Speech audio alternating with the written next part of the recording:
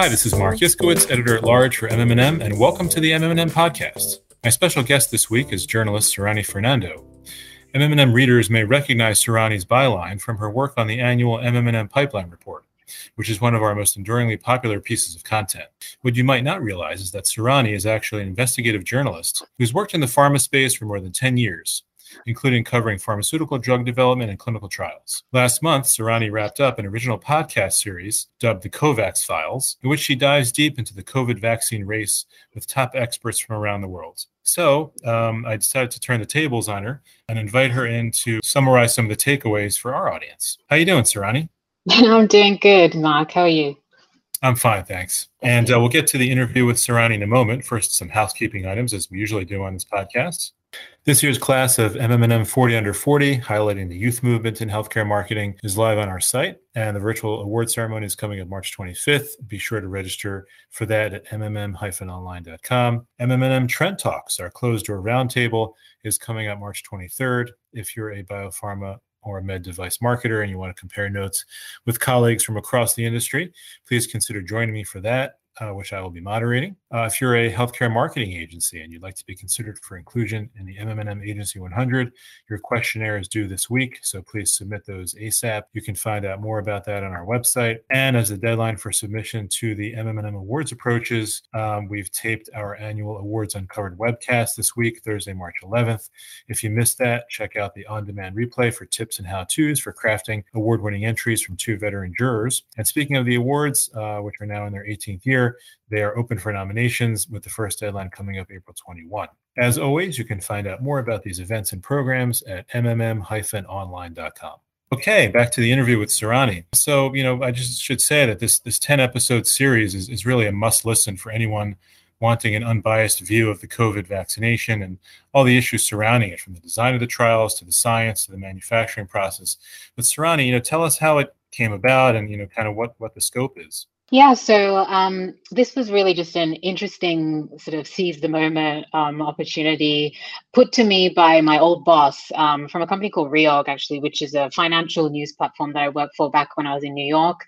Sort of long story on how it got here, but when I decided to go freelance, he sort of said to me, you should, with your background, you've got 10 years of experience covering the clinical trial space, you should really do a podcast on the vaccines. And he said, if you did it, I would support you and I'd independently sponsor it. So from that, I was just like, sure, this sounds amazing. Sort of a new sort of endeavor for me, lots of challenges, but sort of I know the space, had covered vaccines in depth from the clinical trials perspective with Biopharma Insight back in London and also in New York.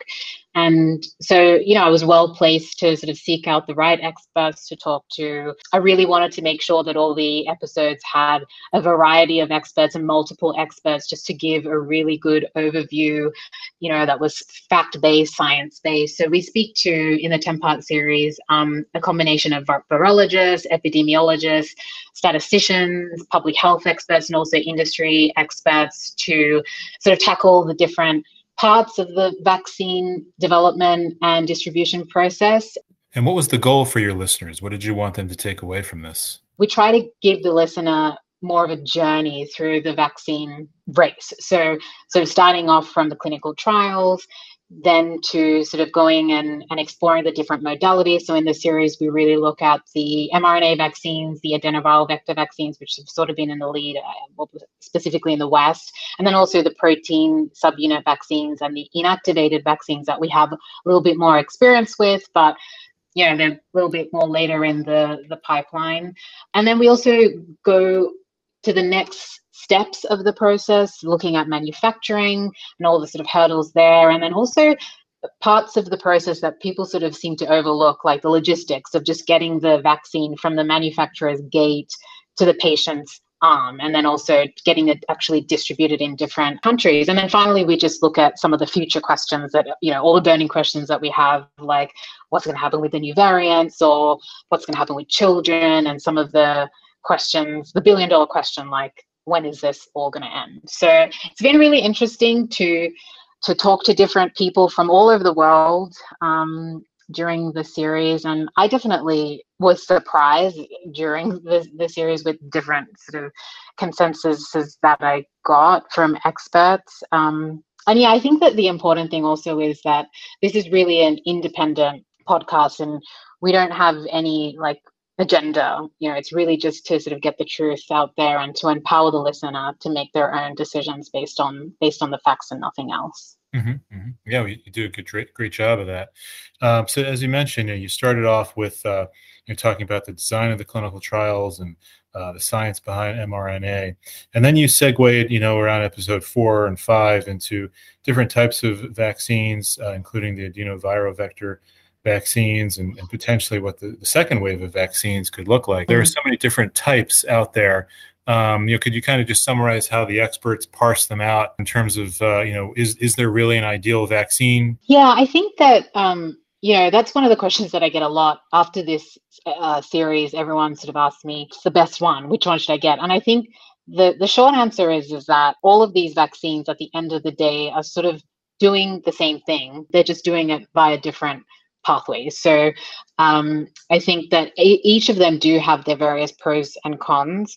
With the mRNA vaccines, obviously, they were the first ones to come out of the gate with great results, which were much higher than expected. And that's just because it's sort of easier to sort of make the sequence to be able to plug in, and it's sort of a plug and play, which my experts describe in the episode, to manufacture and then get into clinical trials. So there's the advantage of that combined with the high efficacy and the speed of being able to make this and also tweak it if we might need to tweak it in the future.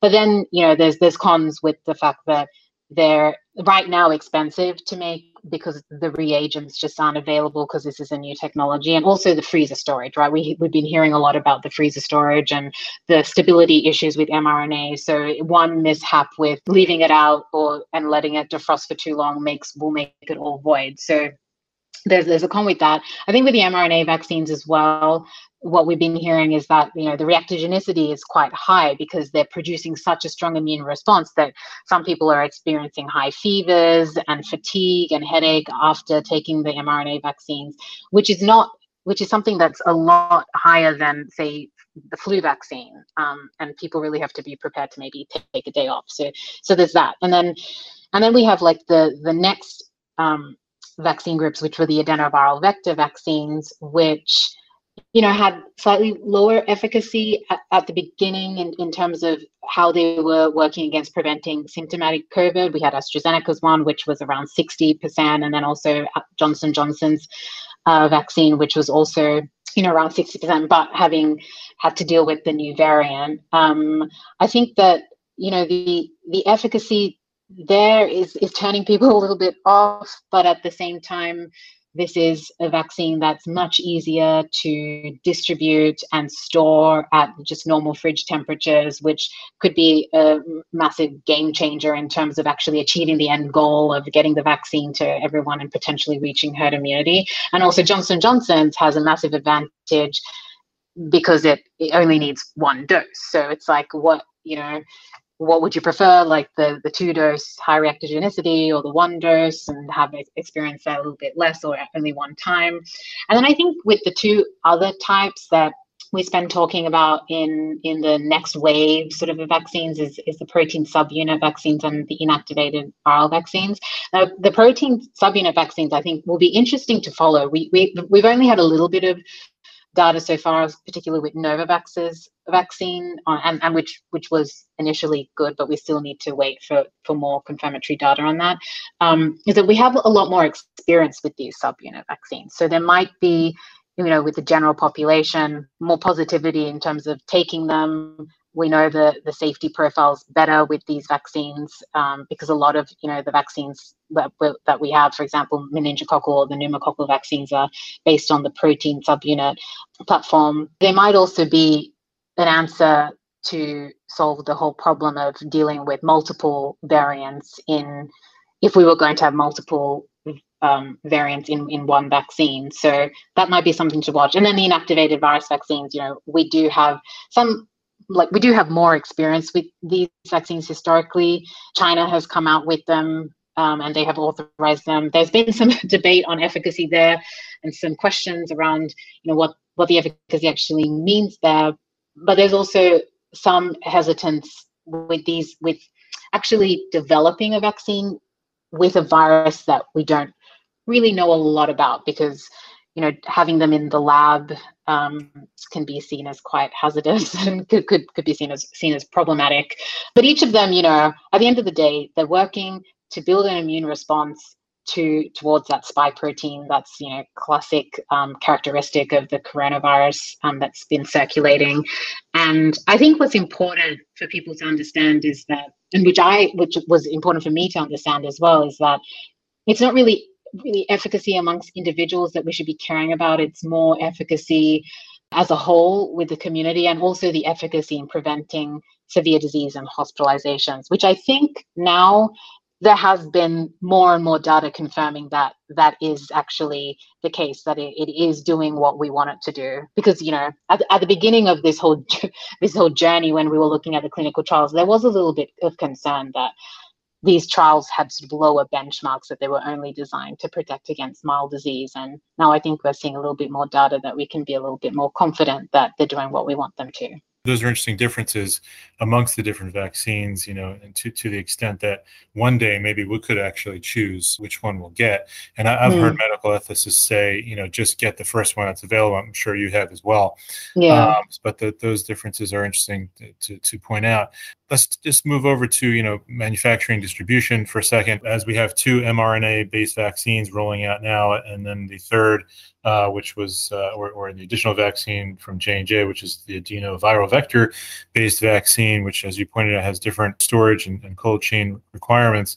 But we also saw the FDA revise some of the storage temperature requirements for Pfizer-BioNTech's vaccine recently. Do you expect, as the kind of dynamic shifts a little bit in terms of the number of vaccines available and the supply chain considerations, what have your experts said in terms of what the sentiment is there? Will the same trends continue that you just mentioned in terms of certain ones being harder to handle than others, or do you expect things to kind of moderate a little bit on that front? Yeah, I think that's interesting. When I was talking to the experts about the storage requirements for the mRNA vaccines, I mean, mRNA is quite unstable, and that's been the whole problem of developing these mRNA vaccines in the first place. And they've really had to master how to keep it stable, and that's where the lipid nanoparticles come from. But the whole freezing aspect is to preserve the stability of that mRNA, right? So you're sort of freezing it so it can't move, it can't vibrate, it can't sort of change in any way. And I think that the temperature is probably what might keep changing, maybe if the companies do more stability tests and they can get that down. And it was interesting because one of my experts actually said, before Pfizer and BioNTech's vaccine, had that temperature lowered a little bit, that they had predicted that possibly Pfizer hadn't just done the stability testing that they needed to do to sort of secure a lower freezer number, I guess. And so that actually did happen. Once you start testing the stability, you need time, obviously, to test that stability, then you can get that down. But I do think that probably the mRNA, just with the nature of how they're made, they will have more stringent storage requirements than the others. And I think that will be something that the world will have to think about, if the mRNA vaccines are going to be the vaccines of the future for quick development for viruses that sort of emerge, because they have proven to be useful technology. They're now sort of have been proven to some extent that they're safe and effective, and I think the speed of development to just generate that sequence and then plug it in to your lipid nanoparticle will be something that will be a great tool for the future. But if we can't have the storage in like remote areas or poorer countries, then that's going to be a problem. So I think that that's something that the worldwide community will have to think about.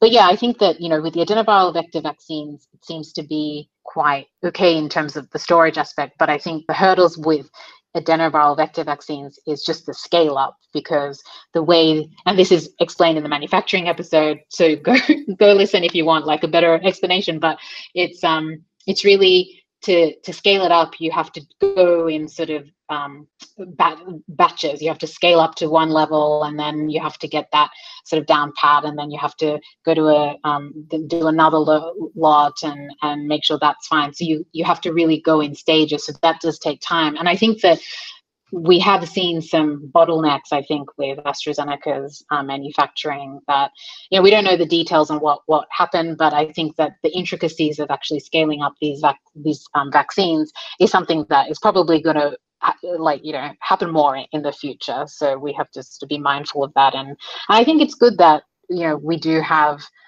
different types of vaccines that are using different machinery, different resources, different reagents, so that we're able to sort of pivot, I guess, if there's a problem in one area. If there's a worldwide shortage of one reagent to make one vaccine, then there might be some collaboration amongst industry, which I think we're also seeing right now with Marc some and interesting partnership. Yeah, exactly. You did a episode later in the series called The New Variant Drama, which was around February 17th. But you probably didn't have a heck of a lot of time to plan that earlier on, when you were probably sketching out what the episodes were. What was it like kind of trying to sketch out a whole series when, the goalposts, kept changing to a certain extent while you were doing it? And while we're on the subject of variants, tell me what your experts kind of summed up the consensus was there in terms of the shot's efficacy against those new variants. It was really difficult, actually, because the nature of the podcast episodes required, it's narrative, so it's not just a Q&A. I had lots of experts in there, so it took about 2 weeks, to sort of put it together, and then in that 2 weeks there'd be all these new pieces of news that would be coming out, and I'd have to edit some bits, and it was very hard to keep up. But it's interesting because I did think about variants when I was sketching out the series, because that's something that I thought we would have to watch out for the future, but I never thought that it would happen during the series. So I sort of did ask some people about that at the beginning, and the thought was that this could mutate, and then we would have to be prepared to sort of modify vaccines as and when.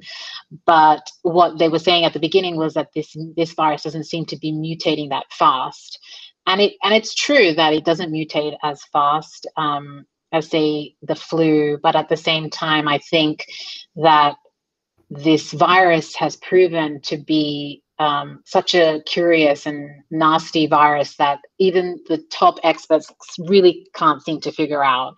And I think that the new variant episode was pretty, I want to say, eye-opening, chilling in a way, because even though I think that it's not something to panic about in ways that I've seen have been put out in mainstream media just for clickbait sort of metrics, I do think it is at the same time something that we all should be aware of and cognizant of. What was very clear to me is how much of a race it is to vaccinate, and not just individual countries. So I think what has been really telling to me is that we've got our own narratives in different countries. Like the US is talking about vaccinating the whole of the US population and getting herd immunity in the US, and then we've got the UK, and then other Asia, different countries sort of looking at inward. And I think that herd immunity is really a global thing that we need to be aspiring to. And the new variant episode is really what made that very clear to me, because the more that a country has no vaccine and has the chance for the virus to replicate into many different other variants, then it could get to a point where if a whole country is completely vaccinated, then those new variants in that tiny island that has no vaccine could ruin it for everyone. So that really was a little bit chilling for me, because I still don't think that everyone really understands that concept of that no one's safe until everyone's safe. And I think that some of the leaders are making some tracks in sharing, but I think that the timelines to get the vaccine out equally is a little bit skewed. And I think that the the way that the virus is mutating has also been surprising to the experts, which was chilling for me as well. Mm-hmm. Sure. Let's talk about some of the biggest surprises, that you encountered during this series. One of the biggest surprises was the different responses that I had when I asked experts whether they think that this would be a yearly vaccine like the flu. And I definitely had different answers to that. And that just speaks more to the fact that, there's a bit of an expert debate on how this virus is actually mutating, how we might have to get ahead of it, and how we might be able to control this pandemic responsibly versus something that will appease the public. So I think that was interesting, and so I think people should listen to that because I wasn't expecting to get so many different answers. I was really surprised at the efficacy for the mRNA vaccines, to be honest with you. Like I think that when I was looking at this at the beginning, I was thinking, the timelines are so ambitious. My experience covering clinical trials is, that the stars are never aligned for like a first success. And so that was really surprising to me that they were actually be able to achieve that. That's really the exception to the rule. And also the speed of the recruitment of the trials. I think that was really surprising because generally many people are hesitant to enroll in a vaccine trial if they're healthy. So I think those were probably some of the most surprising things for me during this whole journey. Possibly there's more. Well, it's funny you mentioned the surprise about the efficacy of the two mRNA-based shots being in the space for a number of years. I had to tell myself for many years, don't use the word cure, don't use the word cure. And then several years ago, we saw a number of Hep C drugs, kind of shatter that 99% efficacious barrier. And then you have the gene therapies that came around and immuno-oncology therapies, and the term cure started being bandied about. But you commented in the intro episode that embarking on this project, you felt like you had popped a hallucinogen because it reframed your usual assumptions and expectations as a journalist. Talk about that a little bit, how this maybe stretched you a little bit as a reporter. Yeah, I think that, covering the space for 10 years and seeing like how long it takes for drugs or vaccines, both of them, to go through clinical trials, to go through the regulatory process, how long the regulatory process takes to, go pass through all the data and get these approved. Although I do have to say that it's important for us to all understand that none of these are actually approved. They're authorized for emergency use. So I think that's definitely something that I think a lot of people forget. But I think the timelines of everything was really something that I wasn't expecting to move so fast. And I wasn't expecting, even doing an episode weekly, that I would be chasing my tail and trying to update so frequently. Usually it does take time for trials to complete, it takes time for trials to recruit. There's always delays. There's always delays and problems with regulators. There's always an issue with the data. Companies might have to go back and provide extra information to regulators on. I think that, this was really a case of a unique situation. It's a pandemic. Regulators had to move mountains to actually stop everything and just get these vaccines out there. Companies dropped things and governments put billions of dollars to incentivize companies to drop things.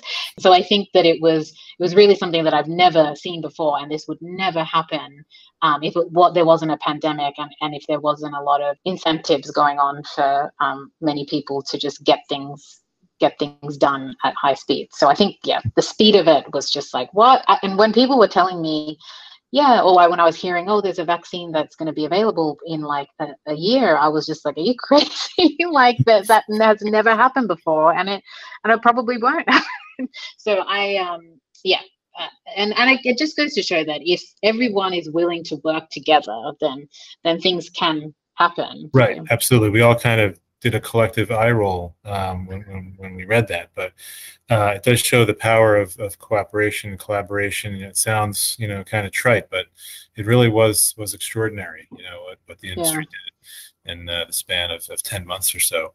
Let's just talk, about the future for a second, and then we'll let you go. Talk about the future looks like with these vaccines being rapidly deployed. We've heard Dr. Fauci give a range of 70 to 85% needed to achieve herd immunity in this country, at least. What does that mean for other countries around the world, in terms of putting this or taming this pandemic? Yeah, I think that the herd immunity percentage has really varied across different epidemiologists and different experts, but I'm hearing also levels of 60 to 90%, and I don't know whether that's also messaging to get the population to act a certain way. But I think that it is true, you don't need 100% of the population to be vaccinated to reach herd immunity, and you don't need it to be 100% effective, all of these vaccines, to reach herd immunity. I think that for me, I would be really cautious to talk about herd immunity in terms of countries, and because I think that if you talk about herd immunity in terms of countries, that's all fine and good if you're going to close your borders and not allow travel. But when we're a global community, I think that we've really got to be cognizant of the bigger picture and the bigger percentage and the wider time frame for 60 to 80 or whatever the percentage might be of the globe to get it. And I have seen certain timelines of, some countries won't even get any access to any vaccine in 2021, and how the trajectory might be spanning out to 2023. I think that the guidelines are probably going to just keep changing based on how the virus changes, because I think that once the virus starts getting to a level where it's not killing people, then I think that that's when the future might be a little bit more tolerable. But as long as it's, the deaths are still happening at an exorbitant amount, and, hospitalizations are still, burdening healthcare systems, then I think that if, say, the US is fine, by the summer or, the end of this year, but we're still seeing rapid spread in an island somewhere remote in the world, then I think that we still need to be concerned about that. But something that was interesting was comments about how if we do want to travel, how some of the measures, we might just need to be extra stringent with some of the travel measures, like getting the vaccine and getting tested at the same time, and different countries coming together and agreeing on global travel policies, because at the end of the day, this is how we got into this mess, being a global community and the global spread. So I think that will be interesting to see how the world adapts to travel again. Mm-hmm. If there were certainly some super spreader events that happened across borders, for sure, early on. Yeah. So after this, 10 episode production, what's next for you? So I think in terms of this podcast series, I mean, the goal was just to do 10 episodes and just have a well-rounded series. But I think that given the fact that this has been such a huge talking point, and we have had a lot of good feedback on the series, it's helped a lot of people to make decisions. It's helped a lot of people to understand things a little better, the science and also just the context. We might do more, so stay tuned for that. And right now I'm taking a break, the drowning that I was in, but yeah, I think that if there is a need for more, then we will do it. And I think that there seems to be a lot more questions that I couldn't cram into the last episode. Follow-up series, yeah. It's been a long, strange trip, as I'm sure you'd agree, and I'm sure there'll be other twists and turns. So kudos to you on helping make sense of it all. Thank you. It was good to be on. Great. Yeah, we're going to call it there. If you liked this episode as much as I did, please give it a like. Subscribe to the podcast on Apple Podcasts or Spotify or any place you get your audio programming, and help others discover the show. That'll do it for another episode of the MM+M podcast. Take care, everybody. We'll see you next time.